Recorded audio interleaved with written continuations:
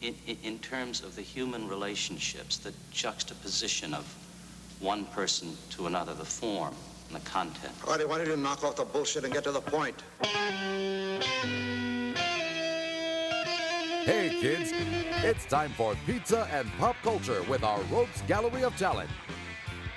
Coming at you on location from Eastside Pizza in Wallingford, Connecticut. Now serving up geek pizza with extra cheese. You are in the Psycho Circus. Welcome to the show, everybody. This is, I don't know, what number are we on now? 11? 11. Wow. Double digits, man. Time flies, man. Time does fly. Welcome back to Pizza and Pop Culture. I will be your host for the evening, Mr. Shitty Chicken, Keith Larson. To my immediate left is Mr. Peter Bradley. Hello. To his left would be Mr. Edson Gomes. Hola. And to Edson's left would be Mr. Angelo Alexopoulos, Hello, everybody. Proprietor-in-Chief. And thank you, Angelo, for this wonderful giant room we're using here Namaste. for our Phase 1 Yes. reopening. Just a quick call out. Remember, you can find us on Facebook, Twitter, and now with our new Instagram manager, Jude Breidenbach, also mixing our show today. We're on Instagram. Everything is Pizza Pop Culture, at Pizza Pop Culture. And our website is pizzapopculture.com. So please, please get your friends, family, enemies, anybody else you can think of to subscribe to our show and get our numbers up. That would be most awesome-monious. We would really appreciate We it. would really appreciate it. So, guys, I got some stuff here, and we'll have you guys contribute whatever you brought to the table here. Where to begin, Edson? Seems like we had a little incident the other day with Dynamite Comics that is not good news. There's a little thing going around called Comics Gate. I guess it's being labeled as Comics Gate. And the idea behind this Comics Gate, if you will, this scandalous thing, is that if a company, say Dynamite Comics in this case, doesn't want to alter their titles or their stories based on political correctness and diversity. Right. They want to retain the integrity of story and character rather than check a box. And that's what they choose to do. Well, there's a little whisper network, apparently, that's been set up inside the comic industry where they're slowly eating their own.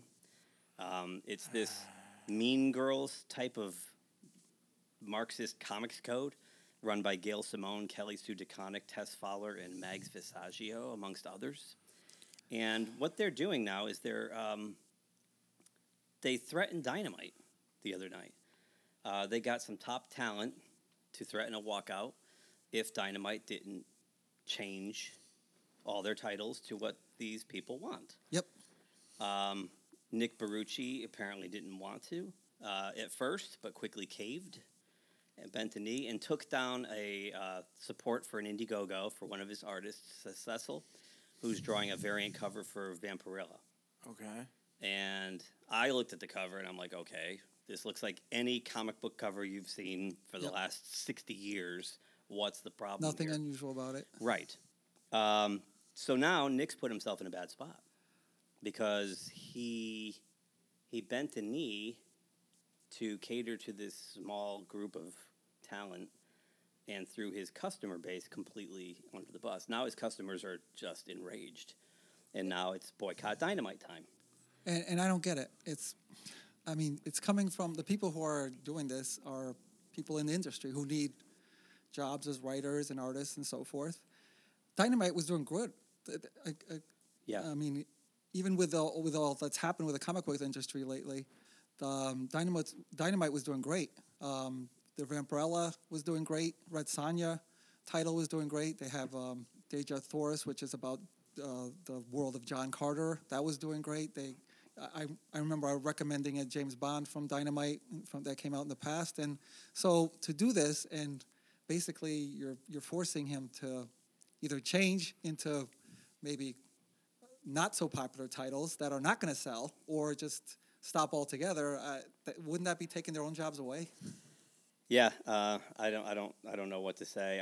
I don't think it's fair for a vocal minority to dictate to a corporation what to do with their property. I don't know what the heck's going on here, or what the end game is really here. This is not the first case of this. Right. So we'll move past this because it's, there's a lot to talk about. But I know real quickly, I just want to bring up that Peter Simeti from Alterna Comics, right up here in New Hampshire, he's great. He's a great guy. He was swatted about a year ago on a live stream. He was swatted. Swatted. I didn't know what that was either. I had to look it up. It's just basically someone posed as him and said he'd murdered his girlfriend and he was going to commit suicide. So they sent a SWAT team to bust the doors in while he was on a live stream. Oh my God! And it was apparently these kind of people, these cancel culture people that did it to him, because same thing. Because he will not change. He will not compromise the artistic integrity of their books to check a box, and he lets the creators do what they want. And, someone got upset with that, and that's just not cool. So using our emergency services who are there for real crime and help people who are really in trouble, and using it for this, for total BS. Personal gain, right. Well, unfortunately, swatting's been around for a number of years now, and it's really bad. I'd never heard of it. Yeah, I've heard it. Yeah, I hadn't either. It's pretty crazy. Yeah, and a lot of times it's just a random thing. It's not somebody that's being singled out too. It's somebody they just do it randomly, and all of a sudden, a SWAT team shows up, and then it's like, what the heck is going on here? Good God. Yeah. So the comic book industry is in enough trouble, especially with coming back from COVID and everything. They don't need this internal crap. So we'll move on, but I just wanted to read this quote from Billy Tucci. A lot of people in Connecticut know Billy. He's always in the local comic shops. He's a really talented artist. And he just said, "You'll never find me saying anything bad about anyone in comics, but I will never bend a knee to your cancel culture fascism or attempted gatekeeping. I'm an indie comics creator, and you don't matter enough to ever cancel me. Expect Billy to be canceled tomorrow." So, moving on. Wow. Lucasfilm. Talk about schisms, huh? Oh man! By the way, I will put links to the articles about the Nick Barucci thing and the Peter Simeti and now this Lucas thing. Bounding Into Comics has revealed some details about this apparent Lucas cut of Rise of Skywalker that's out there. I've heard about this. It's absolutely heartbreaking at what could have been. Yeah. Apparently, Matt Smith from Doctor Who was the big bad, and who knew? Right? He's gone. Yeah, he was cut completely out of it because he was an original character, and basically the rumor goes that Bob Iger took one look at this and said nobody's going to know who the hell this is, so get rid of him and bring in somebody that the audience will know. Yeah, apparently they shot almost 40% of the movie over again. And apparently there was the scene where Leia projects Han to try to turn Ben back to the light side. Apparently, not only was it going to be Han, but Leia was going to show up, and then Luke shows up. So we would have had all three of them. All three of them one final time. But that got axed. Well, yes and no, because apparently rumor has it that George Lucas took the film and cut his own version and screened it for people. So will we see this? I didn't realize that George Lucas had any kind of pull anymore over there. Funny you might mention that. Yeah. Funny you might mention that because the Lucasfilm rumor du jour today is that... I have it right here. Oh, you do? Yes. YouTuber Doomcock, future ruler of Earth, has put up a very interesting rumor, and a lot of his rumors do tend to be right in the long run. So this is an interesting one. Apparently, he has a personal friend who works at Lucasfilm who's been siphoning information out, and he's been pretty accurate with everything in the past. So sounds like the White House. I'll play this quick so we get a reaction, and then we'll move on. People have asked me, is Kathleen Kennedy finished at Lucasfilm? Is she staying or going? Well, this is what I have been told. One of my agents asked one of our informants, are the rumors about Kathleen Kennedy leaving BS, or is there something to it? The informant replied that no, it is most assuredly not BS. My source then asked the question point blank, is Kathleen Kennedy gone? And the informant replied, yes. Disney and Kathleen Kennedy have come to an arrangement, and Kathleen Kennedy will soon be departing from Lucasfilm. Gone as in now? Yeah, the rumor is that Kathleen Kennedy is out. that apparently, and again, as if I have this correct, that she's going to be teaming up with Bad Robot, and frankly, they deserve each other. And the rumor also goes that it's that George is coming back to be in control of Lucasfilm. I'm what I would call a moderate Star Wars fan to borderline, oh, it's okay. This is what I have to say to that. Yay! I never thought I'd say it. Please come back, George. I mean, I had heard for a while the rumors about bringing him in just to consult, and I had heard that they brought him in to look at the Last Jedi cut for his A courtesy, advice. And, right. I didn't realize that he had done his own total cut of it either. But those rumors are now been more persistent about him coming back and taking over at least part of where they're going to go, just to He's been on site. Become more popular again. He's been on site for The Mandalorian. John Favreau and Dave Filoni brought him on set all the time. Oh, okay. So I think that kind of got the ball rolling. And I know he was not happy with the last two movies at all. So I don't know. We'll see. But John Boyega's out no matter what, I guess. John Boyega's like, who cares? Yeah, he's been very public about it. He is done with Star Wars.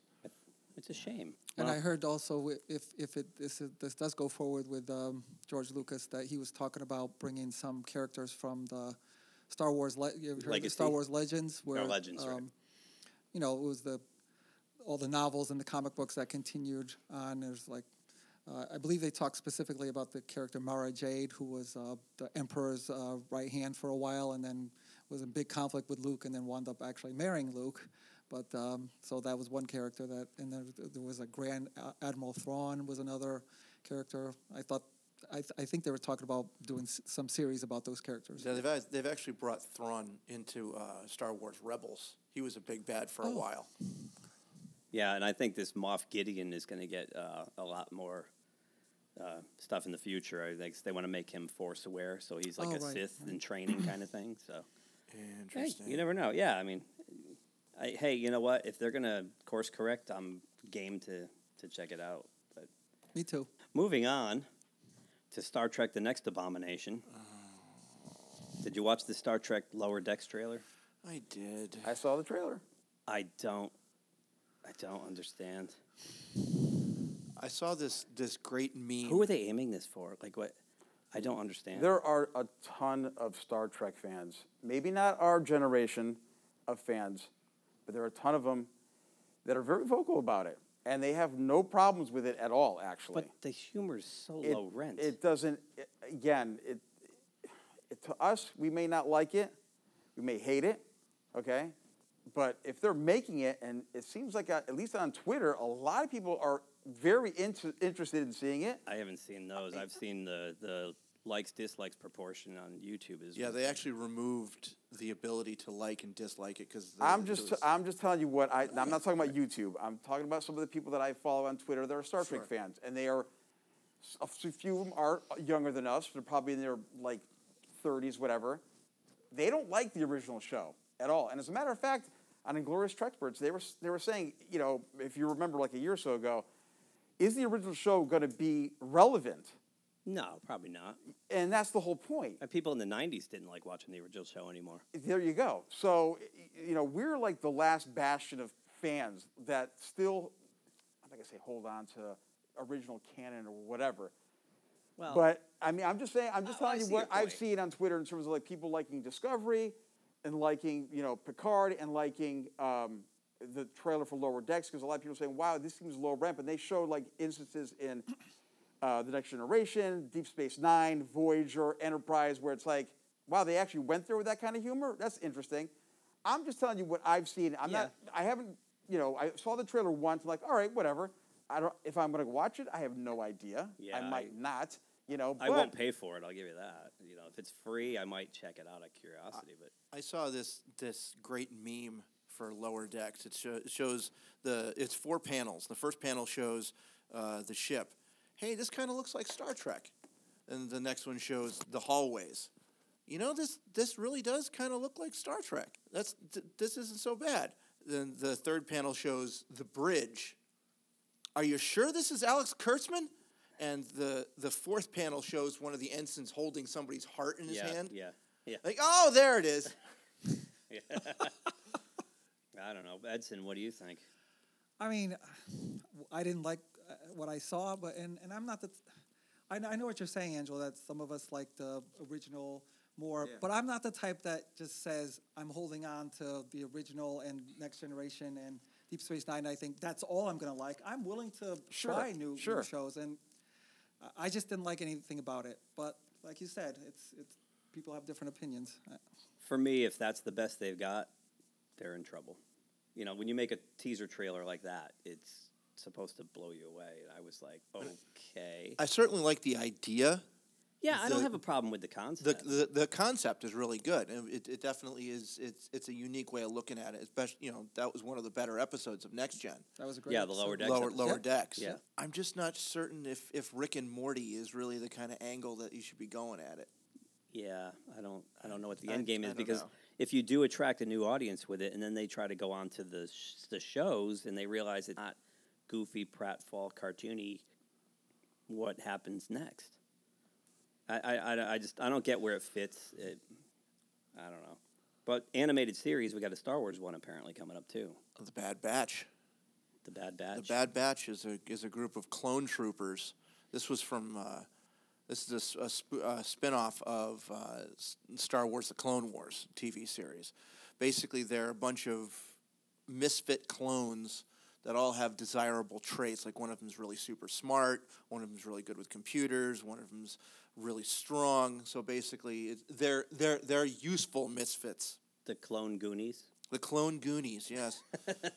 So basically, so they had a storyline in the last season of Clone Wars, and I guess they proved to be so popular, and with animation being the easiest way to get content out now, because people can animate from their homes. Mm-hmm. This kind of seems like a nice logical way to go with it. Star Wars cartoons have been very successful, so they'll probably have another hit. Anybody have anything else? We got a few minutes left. Robin Williams. Williams. Remembering Robin Williams today would have been his, I think they said it was 69th birthday. 69th birthday. Oh, man. Yeah, so. Wow. That was that one hurt. Yep. That one hurt. And today being July 21st, you're going to hear this on the 24th, but rest in peace, Robin Williams. Yeah. And on our way out, real quick, just has anybody watched BreeTube yet? I can say that I have not, and I probably will not. No. I just know that YouTubers who spent 3 to 5 years working on getting verified, partnered, and monetized watched her get that in 24 hours, and that's not fair. So, she goes on there and pretends to be an average YouTuber, but she's got like a multicam switch, and like that's just. I'm just curious as to what do you guys think is the reason why she's doing it? Is it because she can't do movies right now and wants to be more relevant? Is she trying to become more popular because there's people been criticizing her? What is the? Because no one's going to believe that she's a regular person. I don't know. I don't know what her end game is. I think she's trying to fix her reputation a little bit, maybe, because everyone knows that she's very unlikable and caustic. I don't know. But she obviously got a big following from her Captain Marvel movie. I mean, I don't think she needs to do this type of stuff. I don't know. Yeah, who knows? We'll have to wait and see how that washes out. So, all right, well, let's take a little break, stretch our legs, and come back with another topic.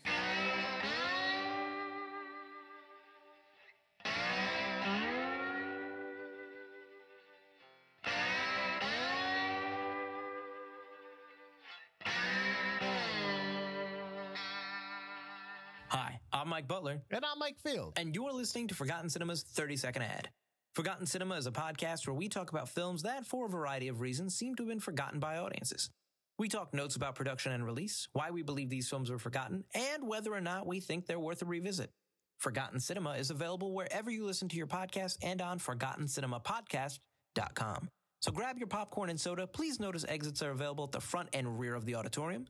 And be sure to check out Forgotten Cinema. It was the three-legged dog of the comics. It was bad. These two gentlemen met in jail, and then when they got out, they started publishing. It should have been mobsters instead of doing what they're doing in comics. Management there was questionable at times. Some of it has to do with people who go to jail. We are sinners. We have corrupted the youth. Stuff that should never have been sold to kids. And then there was Charlton. I couldn't quite tell what they were doing. Charlton was just a hodgepodge of weird titles. What is this? Who am I dealing with? John threw nickels around like they were manhole covers. CATAP. They were cheap. Hell yes, they're cheap. They were a special kind of special is what they were. Critic was horrible. You could smell them beginning to decay even as they were rolling off the press. At one point, they actually did have to move the comics operation into a bowling alley. It's something out of a sitcom. We want to publish comic books in the worst way, and they did. It's been called the street-fighting cousin of Marvel and DC. Maybe you've heard of them. Probably not. But you do know the industry legends that called it home. This is Charlton Comics. Follow at charltonmovie.com. Oh, it's gonna suck.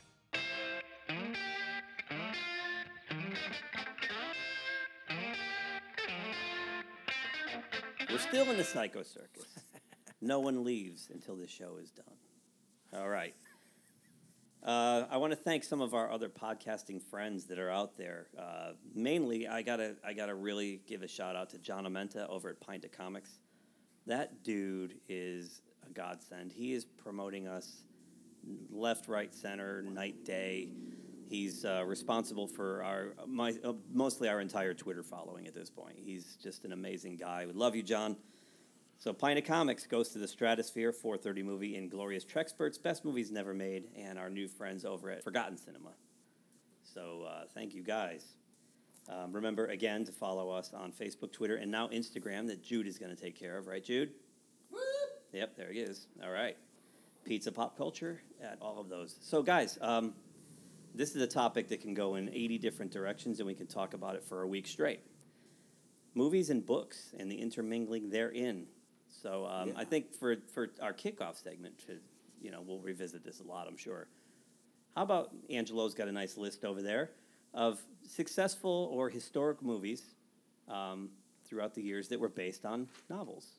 Yeah, when we talked about doing this topic a week or so ago, I started to go on, memory and online and books and go back and right at the turn of cinematic history when we went from the silent era to the talkies, Dracula and Frankenstein, right. Bram Stoker and Mary Shelley, two literary giants in terms of their success turned into films. Right. And still to this day, both of them are considered two of the classics, not even just from that era, just standing the test of time and still work. And another film, a few years later that is in the news as of late is Gone with the Wind.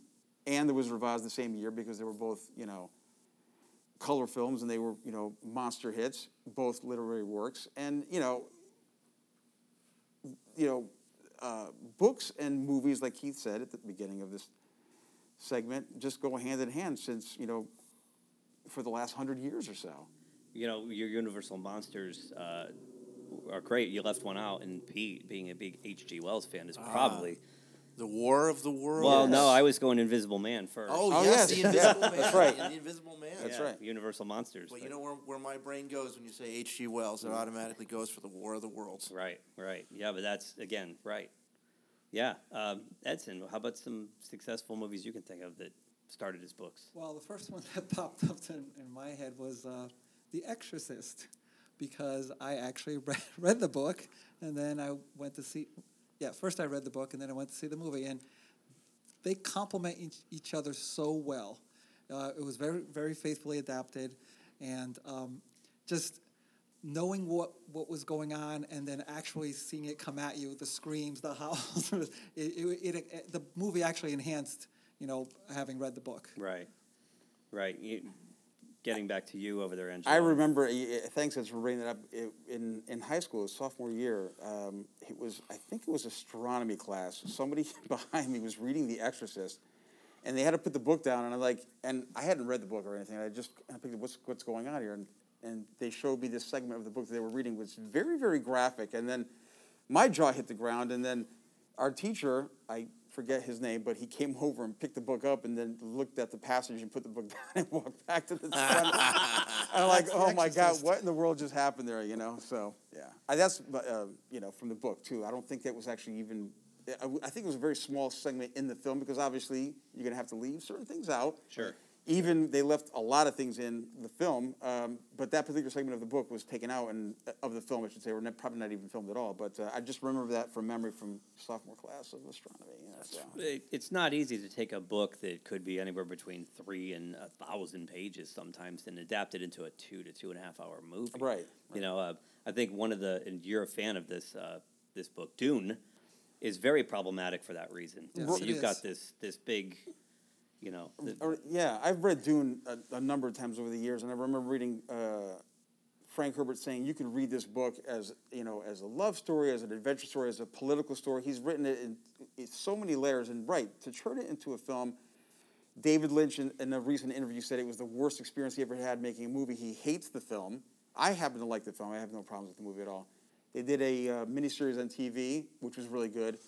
And now Denis Villeneuve is doing his adaptation, which is going to be, I think, 2 films. So I'm excited to see that. I thought was a great decision right off the bat. Yeah, exactly. And he's a fantastic director, and I've loved his previous work. So I'm excited to see what he's going to bring, you know, his vision of this book to a major motion picture. So. Yeah, that excited me knowing it was him, and I've liked his previous works. Plus the fact that they decided right away he knew he was going to stop halfway and make it into 2 movies because of the problematic issue that you just brought up. It's such a thick book. There's a lot going on. Yeah. So many layers in that book. It's an incredible book. I've read it probably about 6 or 7 times before the audio came out, and then listened to it about a dozen more times. I'm looking forward to it. I want to ask you guys, do you think, you know, in the past they tried to cram a book like that into 1 movie? And since Peter Jackson's Lord of the Rings, where he actually got New Line to cave and let him make a trilogy, the previous adaptation of Lord of the Rings was, again, it was an animated movie, and they tried to cram the whole thing into one release. Do you think that might have been the one that started this idea that like the Harry Potter last book got split? Well, then you do the reverse. He did 3 films for The Hobbit, which should have been probably just 1. Right. You know, and I'm like, what's this all about? You know, that was the studio going, ooh, let's get more money. Let's do that again. That was all a studio decision. And to be fair, for Lord of the Rings, Lord of the Rings is 3 different books. True. Right. So he did make 1 movie, and I like the fact that he made an extra long movie that would each of them were extra long, just to cover not all of them, cover as much material as possible. But it was 3 different books, so I mean. But do you think that was the jumping off point where the studios he made that work, and the studios were able to say, okay, let's let some of these novels breathe cinematically. You know, I don't think they would. Because of that success, I don't think Dune would have been 2 movies prior to 2001. The year, not the movie. You're probably right. You're probably right. I mean, because it was they were just monster hits, and they were smart enough to let him do what he wanted.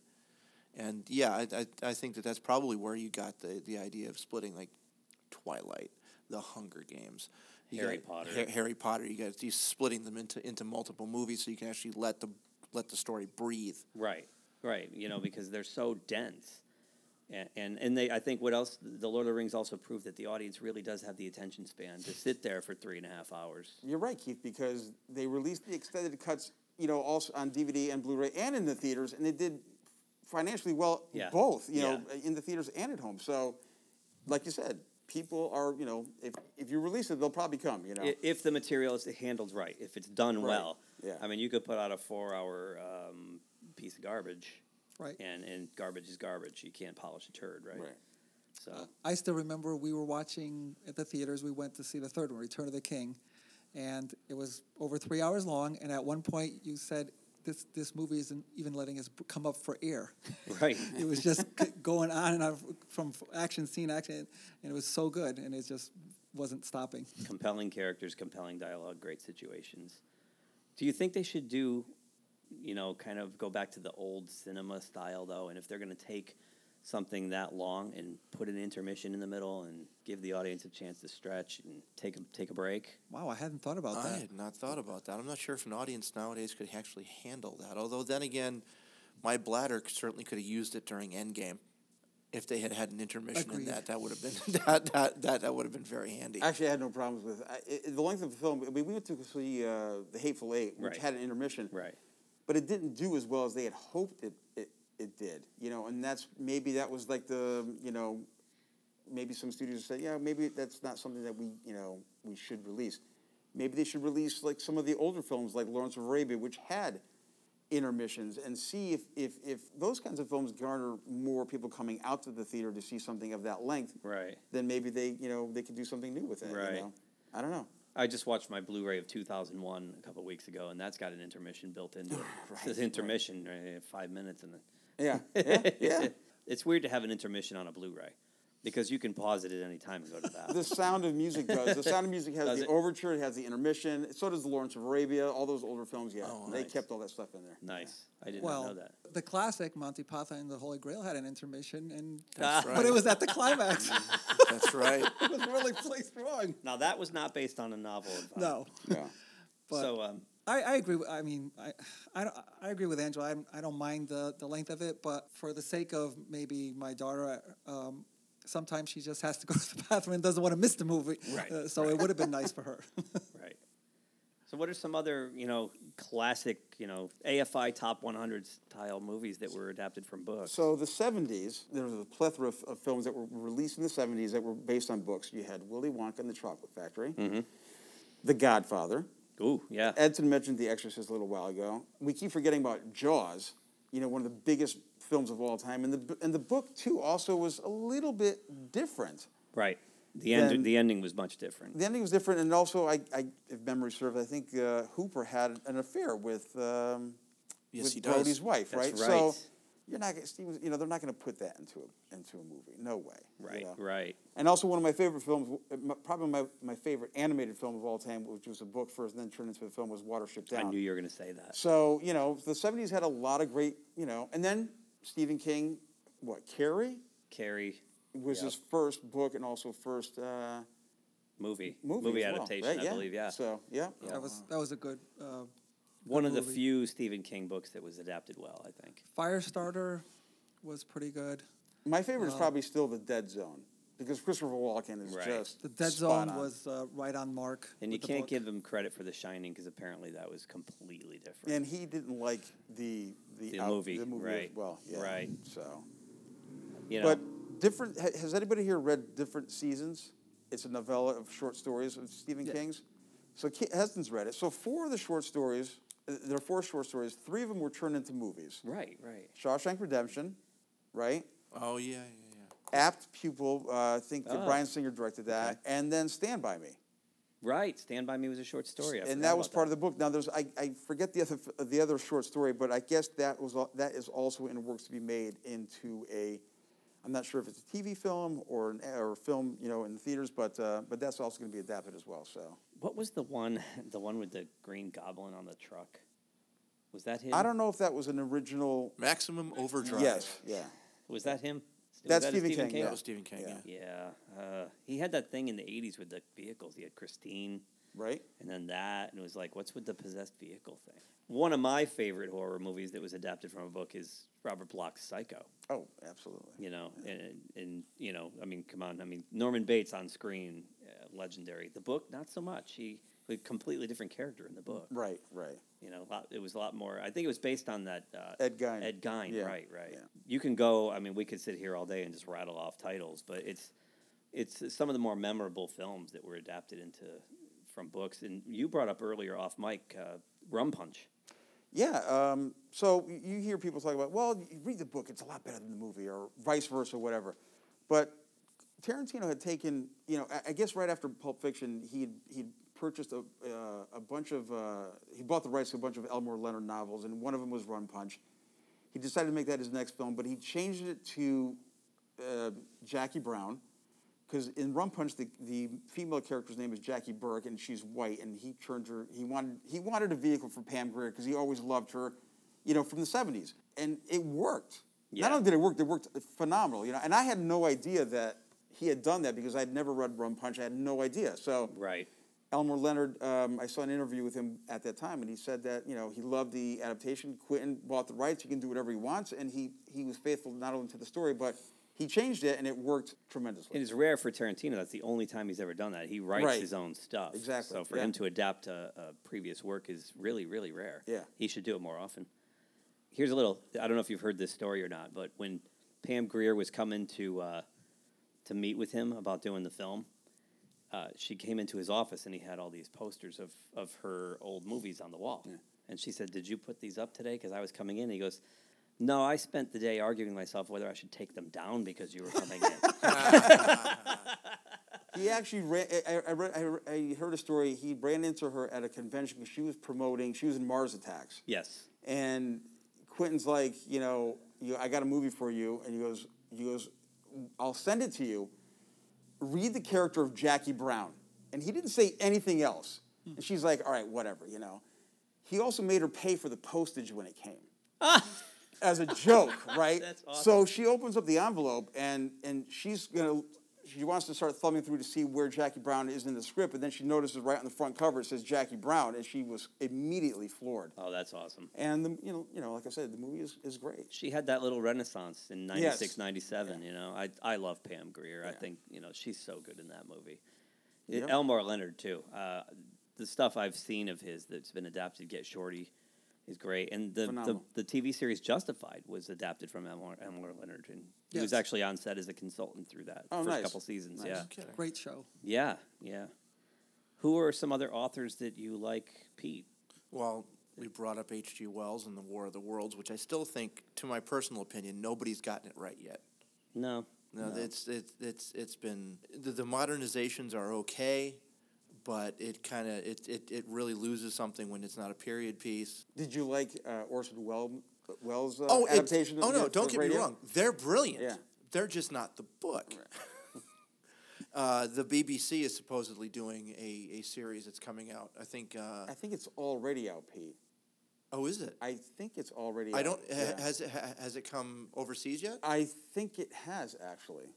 Oh, really? Yeah. Okay, because that one is a period piece. Right, and I think it actually takes place in the time the book was actually written. So. 1898.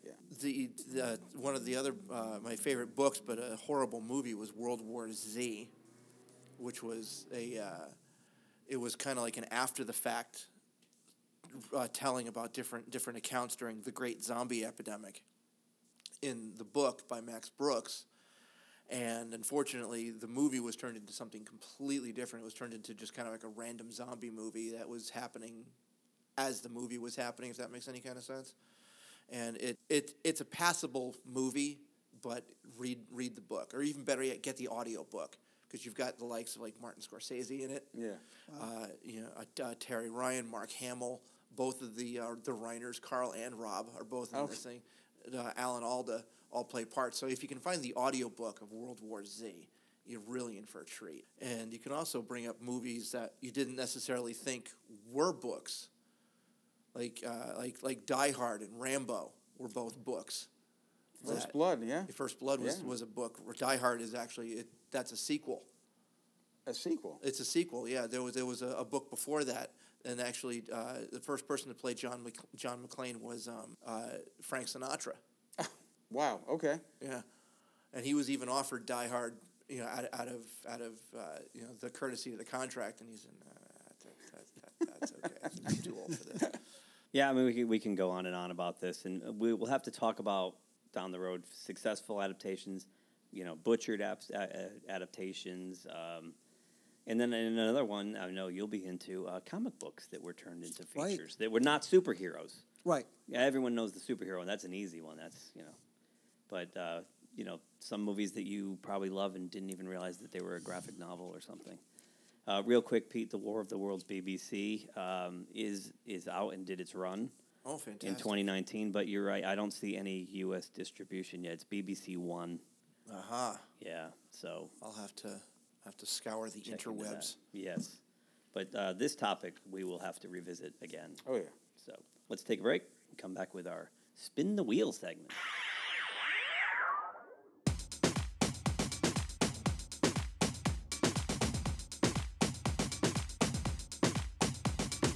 From the galactic depths of the comic book universe comes the ghosts of the stratosphere, ready to galvanize and energize your mind with the latest of comic book news and reviews and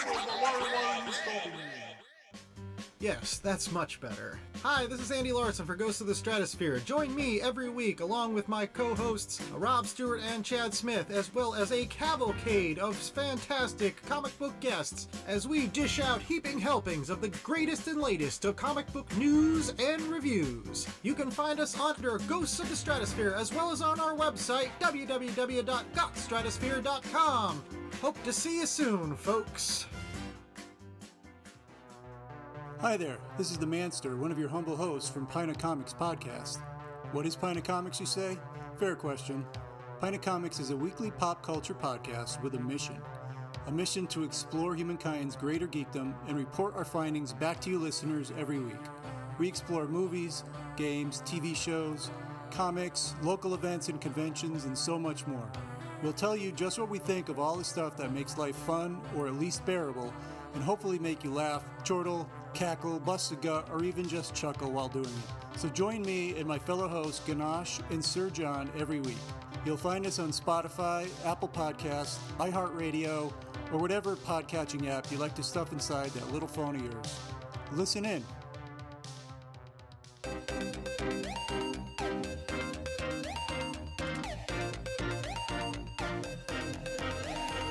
We are still in the Psycho Circus. No one leaves until the show is done. Got it? Got Yes. it? Yes, Everybody sir. got it? All right. Real quick, again, I want to thank all our podcasting friends. I want to tell you to go to our social media. I want to tell you to subscribe, but I'm going to jump right past that. I want to thank Angelo for the space and Eastside Pizza. You guys have to come down and eat at Eastside Pizza because there's something in the sauce. And I've known Angelo for 38 years now, and he won't tell me what's in the sauce. Even when I used to work there, I couldn't go near the sauce when it was being made. I had to stay in the front. What are you putting in there, Angelo? Love. Crack? No. I don't care. It tastes great. So It does. It tastes great, and it's less filling. So, thank you, It's all the Angelo. Soylent Green. So, Alan, who is not here, absent Alan, came up with a new segment for us to try out called Spin the Wheel. So I'm going to little spin the wheel here. And we're going to pick a year.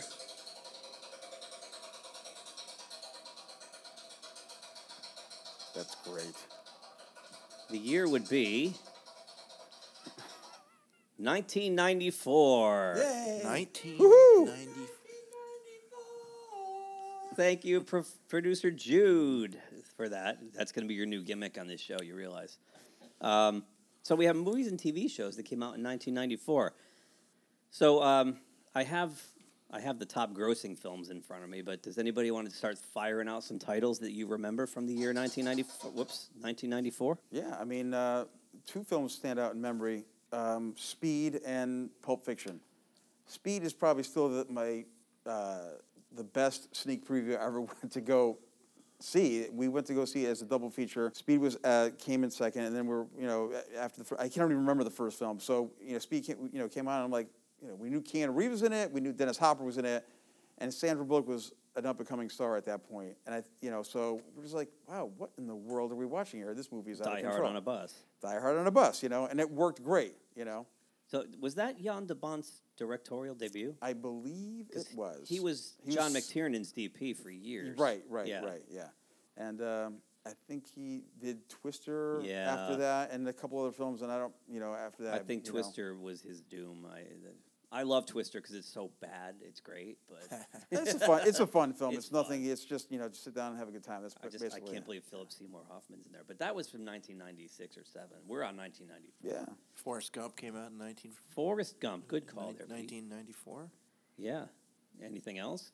Edson, can you think of a title? Shawshank Redemption. There you go. Shawshank Redemption. We just talked about the. Yeah, and then the movie also didn't do that well at the box office, but come Oscar time, it was nominated for a ton of awards. It didn't win, I don't believe, anything really, but it's to this day, it's still one of those titles that's grown in stature year after year after year after year. Yeah. I'm going to leave the obvious one to you. But there were a lot of independent movies that came out that year as well. You had Clerks. Kevin Smith popped on the map with Clerks. You had Swimming with Sharks come out that year with a little-known Kevin Spacey, who was about to become a megastar and now is very problematic. Yes, indeed. It's too bad. Talk about a talent. You also had movies like Ed Wood. Fantastic film. Might be Tim Burton's best movie to this day. Probably is. I really Came out on my birthday, I remember. Here's one that I saw, and I was shocked because I didn't remember. I remember going to see it in the theater, but I went to see it with my girlfriend at the time, and I could have sworn we went to see it because there was like nothing else good out. We must have been on something because The River Wild with Meryl Streep and David Strathairn and Kevin Bacon. Have you ever seen that? Yeah, yeah. No. It's a fun suspense movie. But I remember we went because we were like, there's nothing else to see. But this year is loaded, man. I don't know what we were on. You also had movies like Naked Gun 33 and a Third, The Final Insult. And it certainly was. It was. It missed the mark for me. Different people. Try the TV series. The Police Squad. Yeah, Police Squad. Oh, that's awesome. great. Oh, yeah. The TV series is absolutely brilliant. It was way ahead of its time. Grumpy Old Men. There was a Star Trek movie in 1994. Anybody remember? Yeah. Came out right after All Good Things. Yes. Oh, that's right. Yeah. That's right. Star Trek Generations. It was also the year Jim Carrey became a megastar with Ace Ventura. And The Mask also came out. So he had two films that were major hits. Yeah. He launched in '94. Yeah. You had Philadelphia. Great film. That was a great movie. Yeah. You had Schindler's List, which won Steven Spielberg an Oscar finally. Yeah. Well, that was 1993, right? That it came out, but then won the Oscar in 1994. I think it was released at the very end of '93. Okay. So but it was still okay. Still, Yep, got it. So got it basically okay. counted as '94. Oh, that's good. I love that movie. Yeah, because it's listed here on the top 10, or I'm sorry, top 20. Yeah, but if Schindler's List won the awards, it was probably in '94. Right. Right. Okay. Yeah. Right. Yeah. Yeah, you're right, Angel the Mask. Clear and Present Danger. Not yeah. bad. Yeah. They went on that run of Jack Ryan. Jack Also Ryan. The novelist there. Tom also, Clancy. Tom Clancy, also from books. That's another we could have talked about him as well, you know, and Grisham as well, and Michael Crichton. Yep. Yeah. So anyway, we could rattle off titles all day long here, but I have the top 20. I was waiting for you to drop the most obvious movie of 1994. The obvious movie, I think, until this day, is still considered obviously that modern day classic is Pulp Fiction. Absolutely. Yeah. I mean, I think I must have seen that about 10 times, and one of my favorite memories about seeing that movie 10 times is every time I went, I brought somebody who had never seen it before, and only heard a little bit about it. So it was an experience every single time I went to go see it in the theaters. When I went to see it with you, I think it was your third or fourth time at that point. Yeah, we went to go see it at the old Cheshire Cinema. Yes. Yeah. You remember that? I must have come with you because I remember this. Yeah, you probably did. Yeah, I missed that. That was one of my favorite theaters in the area. It was Me too. Old Art Deco, 400, 500 seats, whatever. Yeah. Huge auditorium. Huge auditorium. Yeah. So, and the thing with Pulp Fiction is it spawned throughout the '90s so many copycat creep movies. Right. That just never had the same nuance. They all were these Tarantino wannabes, like Suicide Kings, and the only one that got close, I think, was Usual Suspects. It's a very good movie. That one's but you have like Go, and you have a whole bunch of them that were just like, I want to be the next Tarantino and make a creep movie, but it didn't quite work. So real quick, I'll just run down the top 20. Number 20 was Grumpy Old Men.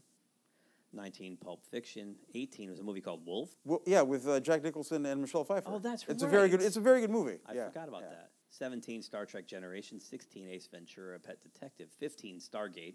Stargate. Wow. Stargate. Oh yes. 14, Philadelphia. 13, The Client. Another Grisham. Yeah. Yep. Grisham novel. Number 12, Schindler's List. Yep. 11, Maverick. Oh, with Mel Gibson, right? Yeah. Interview with the Vampire Chronicles.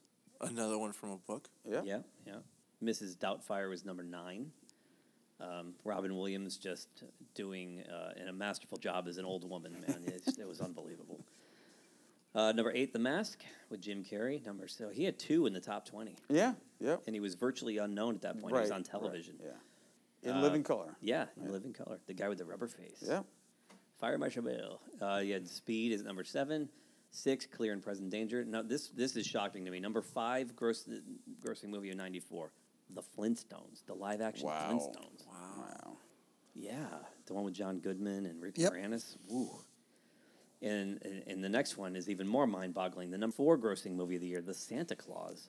Is that the Tim Allen film? Yeah, Tim Okay, Allen. so he must have, carried over his success from Home Improvement onto the Right. big screen, yeah. Number 3, one of our favorite James Cameron movies, True Lies. Yeah. Oh, James Still- Cameron's... Come on, Jim. We're still waiting for that Blu-ray. Right. Where is it? I know. Where is it? No Blu-ray on that.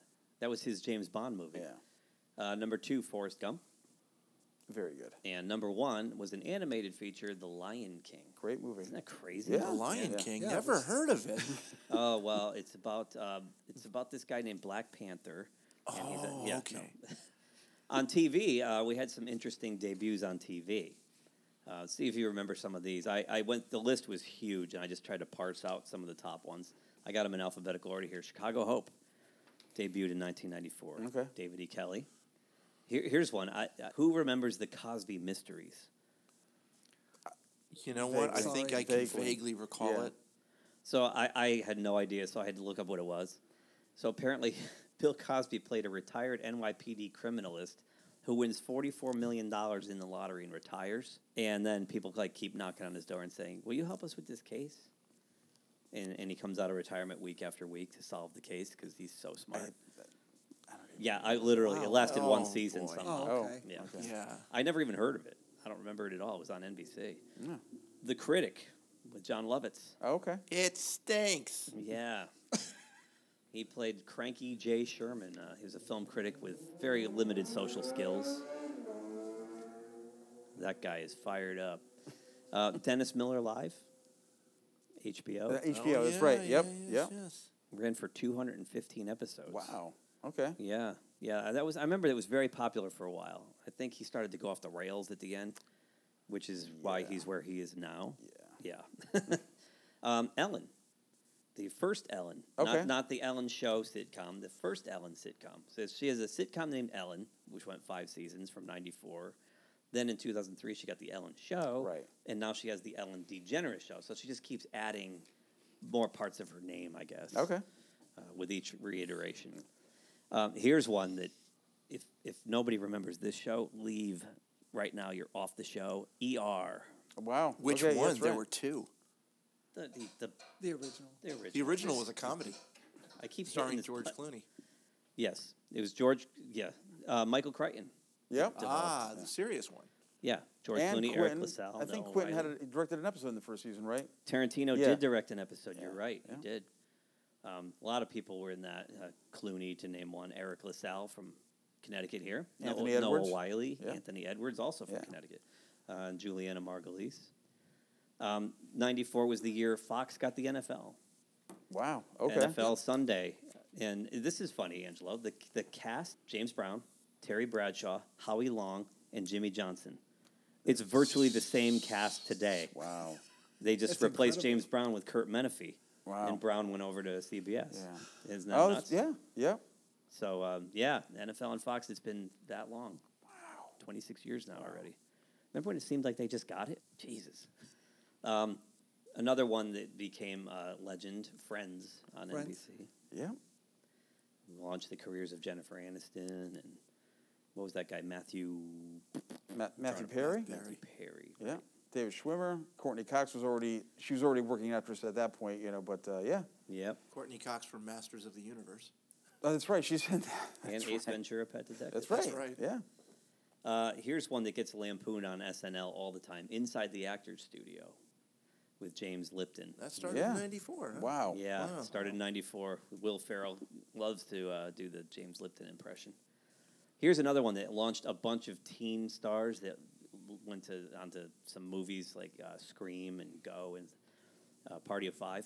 Okay. So, it's Scott Wolf, Jennifer Love Hewitt, Neve Campbell, Matthew yeah. Fox. Yeah.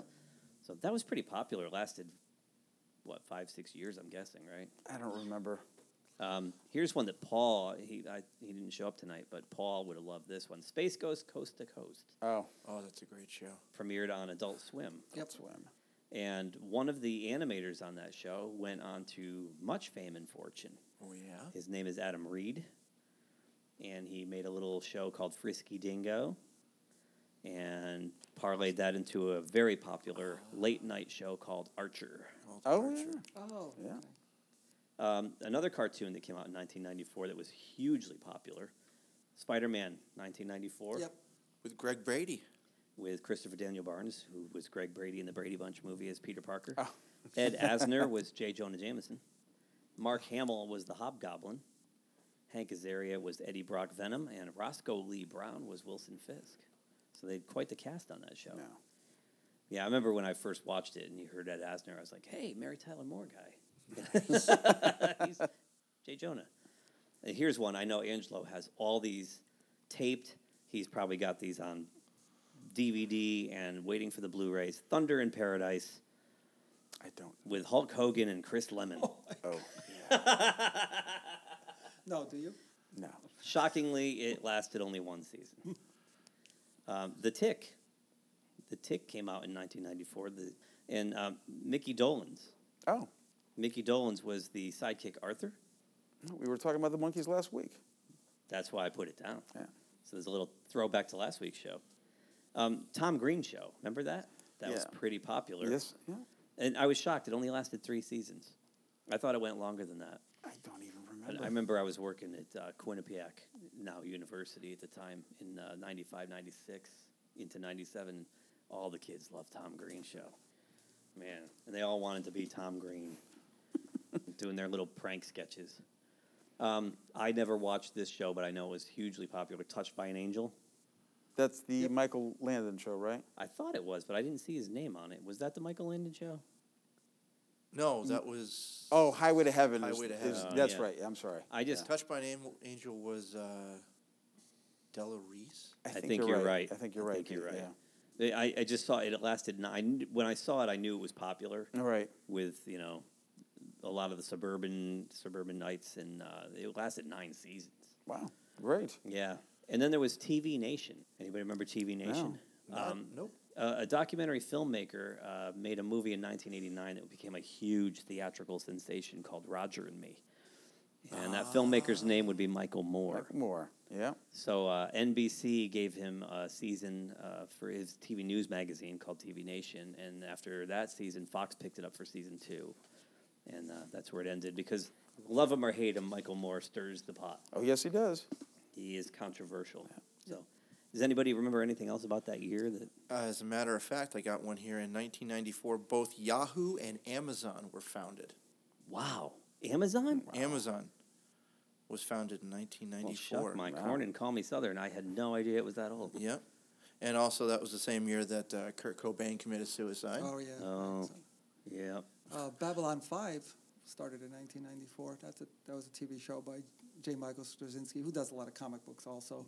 And there was the first, I'm not saying, it was the first show I watched where it was just the beginning to, like, he had it planned out all 5 seasons. Like, he was never planned to go past 5 seasons to tell the whole story from beginning to end. And I know Deep Space Nine kind of did that towards the later seasons as well. But it was the first show I saw that actually wasn't looking to get as much money, just wanted to tell his story. That's great. Do you remember anything special about the year, Angela?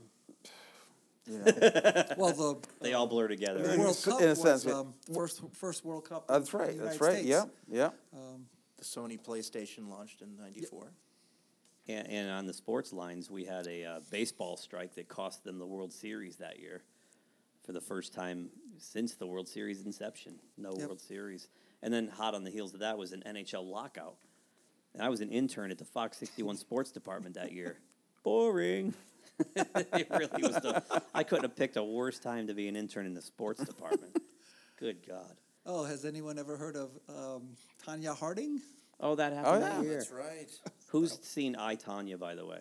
That's very good. Isn't it great? Yeah, it's great, yeah. The fourth wall breaking is how good was Allison Janney as her mother? I couldn't stop laughing. It was so good. She was really good. Yeah. So, 1994. Everybody likes Alan's Spin the Wheel? Should we do this absolutely, again? yeah. We'll tell absolutely. Alan. It was awesome. All right, Alan, if you're listening, it was awesome. Spin the wheel, Raggedy Man. So let's go around the room real quick. Recommendations. Angela, this was your idea, so you kick us off. Yeah, I actually heard today that Paramount is releasing on Blu-ray in September Roman Holiday. Oh. For the first time, starring Gregory Peck and Audrey Hepburn. Interesting story if nobody knows about the film. Dalton Trumbo is the screenwriter, and he was blacklisted in Hollywood at the time. So when he wrote the script and the story, he wasn't credited because he was blacklisted. So they had to, concoct a way where they had some guy pretend that he wrote the script. Interesting. It won the Oscar. This guy accepted it, and Dalton Trumbo was just sitting there going, wait a minute, I wrote it, but he can't do anything about it because he was blacklisted. Some decades later, they exonerated him, obviously. They gave him the Academy Award. They changed it in the Writers Guild that he wrote the script and everything like that. And this is the first time on any kind of physical media, the film being released where it's going to be the corrected very nice. during the credits of his name. So good. So Roman Holiday. Yeah. The movie Trumbo. Very good. Yeah. Yeah. Oh, Cranston. Brian Cranston. It's phenomenal. Very good movie. Yeah. Very good movie. That's good to know. I did not see that. I only saw that Private Parts was coming out in September. And I can't wait for that too. Yeah. A surprising hit. Very good Howard movie. Stern was really good in that. And Paul Giamatti stole the show in that. Betty Thomas is a great director, and it's sad. She just kind of vanished. Yeah. She did a lot of good stuff back then. She did the Brady Bunch movie, too, which is very good, right. yeah. Edson, what about you? All right, I'm going to forego my usual comic book recommendation. Go What? With, I'll save it for next time. I'm disappointed. Because I didn't get to talk You were about... selling on me in the pre-show. Well, we did the segment on the movies from books, and I wanted to bring this up as a recommendation and as one that was done really well. The Constant Gardener, which was based on a book by John Le Carre. John Le Carre, yeah. He's known for a lot of spy movies from Tinker British Tailor Spy- Soldier Spy, The there's a lot Russia of them. House, yeah. But this one was a little bit different. It was more about this pharmaceutical company doing illegal experiments in Africa and how the main character, Ralph Fiennes, how do you pronounce Ralph Fiennes? Ralph Fiennes, yeah. Fiennes. Yeah. And Rachel Weisz were awesome in this movie. I love her. And it was very good to the book. I'm sold, Rachel Weisz. I'm sold.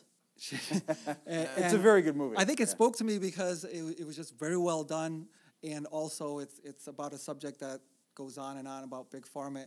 I just want to read real quick in the book afterward, the author, John Le Carre, said, "I can tell you this, as my journey through pharmaceutical jungle progressed, I came to realize that, by comparison with reality, my story is as tame as a holiday postcard." That really hit me because the story really hits it hard on something that was horrible that was happening. And for him to say that, it just hits me. Wow. So I just wonder. That's one of those things, too, and I remember when it came out. I saw The Constant Gardener, and I thought, oh, that must be like a chick flick or something. I don't want to watch it. Yeah. They probably should have changed the title. Probably, because I didn't watch it in the theaters either. I saw Constant Gardener. Why I went to see it in the theaters. Okay. I thought it was great. Good. Yeah, Well, and I actually saw an interview. That's my mistake. I saw an interview recently with John Le Carre, and he's still writing, and a lot of his books were turned into film. So yeah, he's a great writer. Yeah, Pedro, what you got for us? I am watching a DVD called Bitter Films Volume 1 by animator Don Hertzfeldt. You can find it at bitterfilms.com. It's got it's got a number of animated shorts on it. I mean, like Wet Your Pants, funny animated shorts.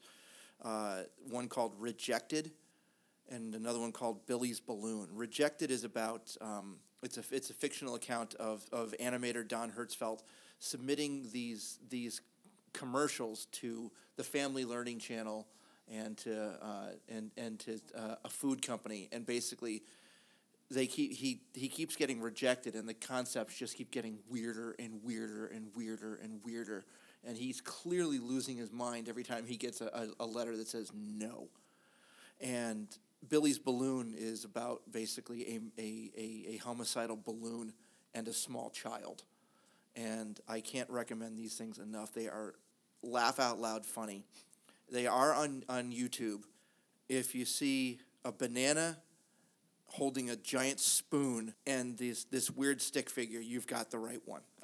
Okay. How to defend yourself against a man armed with a banana. I remember that. That's a great Monty Python Is sketch. that great? Yeah. Mine is not nearly as exciting as any of yours.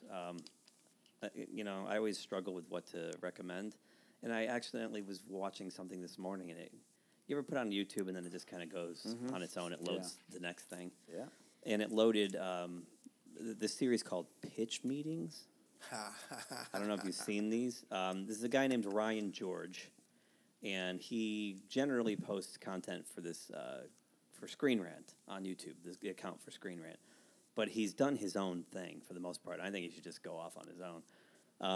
He came up with this idea where he plays a Hollywood writer who pitches some pretty questionable ideas to a producer, also played by him, who thinks everything's great.